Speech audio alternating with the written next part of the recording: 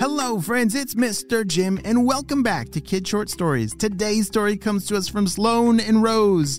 Hey, guys, they sent me an awesome idea for a story, and you can too. Just head over to kidshortstories.com, send me your idea, and maybe we'll turn it into an awesome adventure. And right now, smash the follow button so you don't miss out on any of our awesome stories. Are you guys ready for today's time-traveling adventure? Me too, let's go!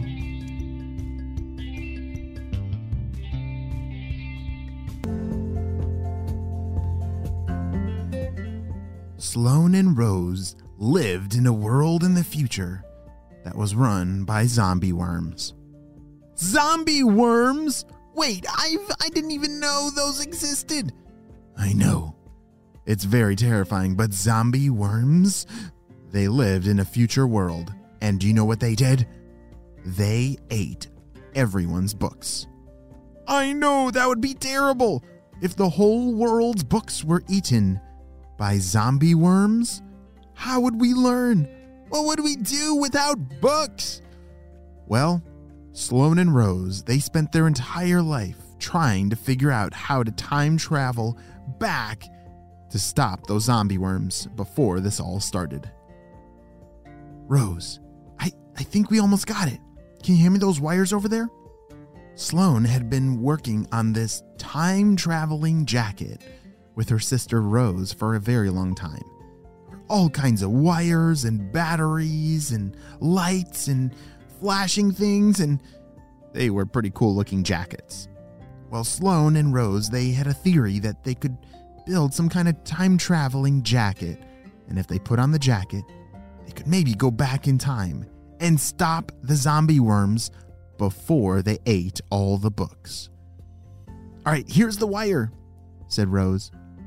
She handed it to Sloan, who put it in place, and all of a sudden, the two jackets started beeping. Beep, beep, beep, beep, beep, beep, beep, beep, beep, beep, beep. I think it's time. Hurry, put them on. Sloan and Rose put on the jackets, and instantly, whoa, whoa, whoa! They were transported back in time. Holy smokes, I wish I had a time-traveling jacket. Oh, geez. HQ, can we please get that ordered for all the Spy Kids? I don't know how to build that, but figure it out, please. Well, Sloan and Rose had figured out the time-traveling jacket, and they were flying back in time to a place before the zombie worms. Oh! Oof! Sloan and Rose crashed down in a field. Thankfully, it was a grassy field, not a rocky field, but they were in the middle of nowhere. Rose, are you okay? Said Sloan. Yeah, I'm fine. How are you? I'm good, but gosh, we just fell out of the sky. Yikes. Okay, we gotta get to work. Let's go, said Sloan. Sloan and Rose had to start looking for clues to see if they were in the right year. They had to go see if maybe books still existed, or if they had transported to the wrong year. They ran up to a city, and look, there's a library, shouted Rose. They ran up to the library and looked in the windows, and it was full of books. Wow, I've never seen a book before, said Sloan. I know, I've only heard stories of books, said Rose.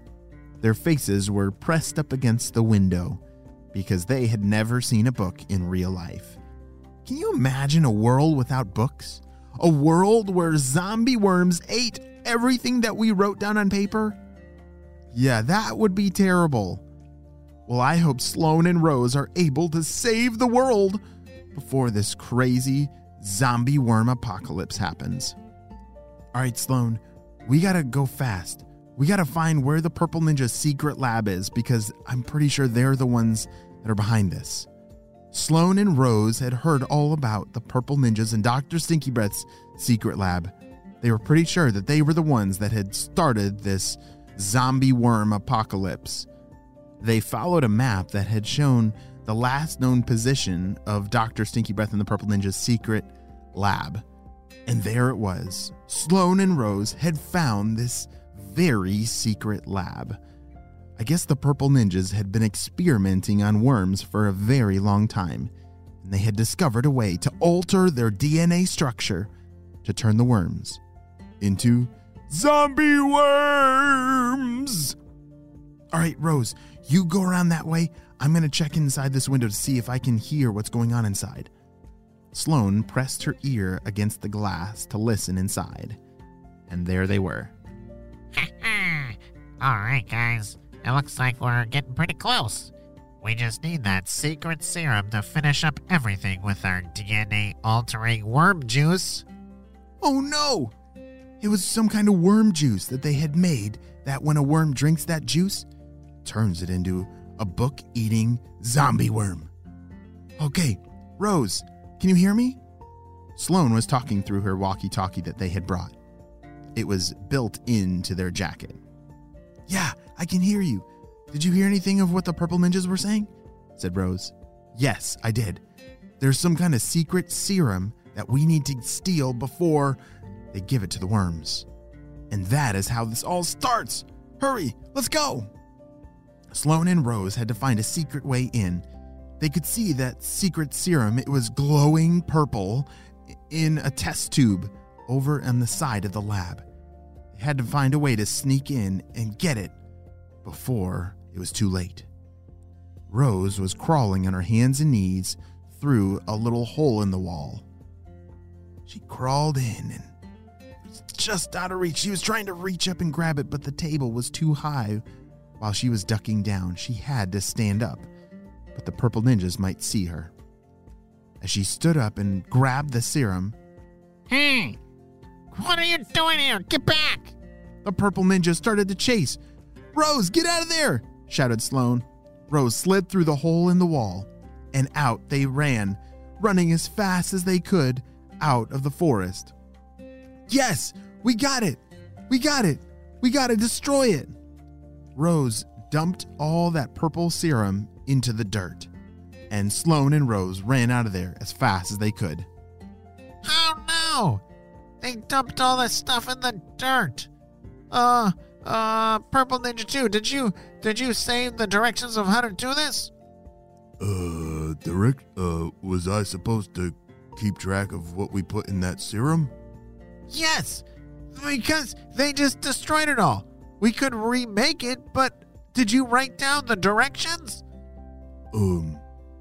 I knew I forgot one thing, and I think I forgot that thing. No! We'll never be able to recreate it. The boss is gonna be so mad. Yes! Sloane and Rose did it! They saved the day! They saved us from a future without books. Whew, I'm so glad that we don't have to worry about zombie worms ever coming. That would have been a very slimy world. The end.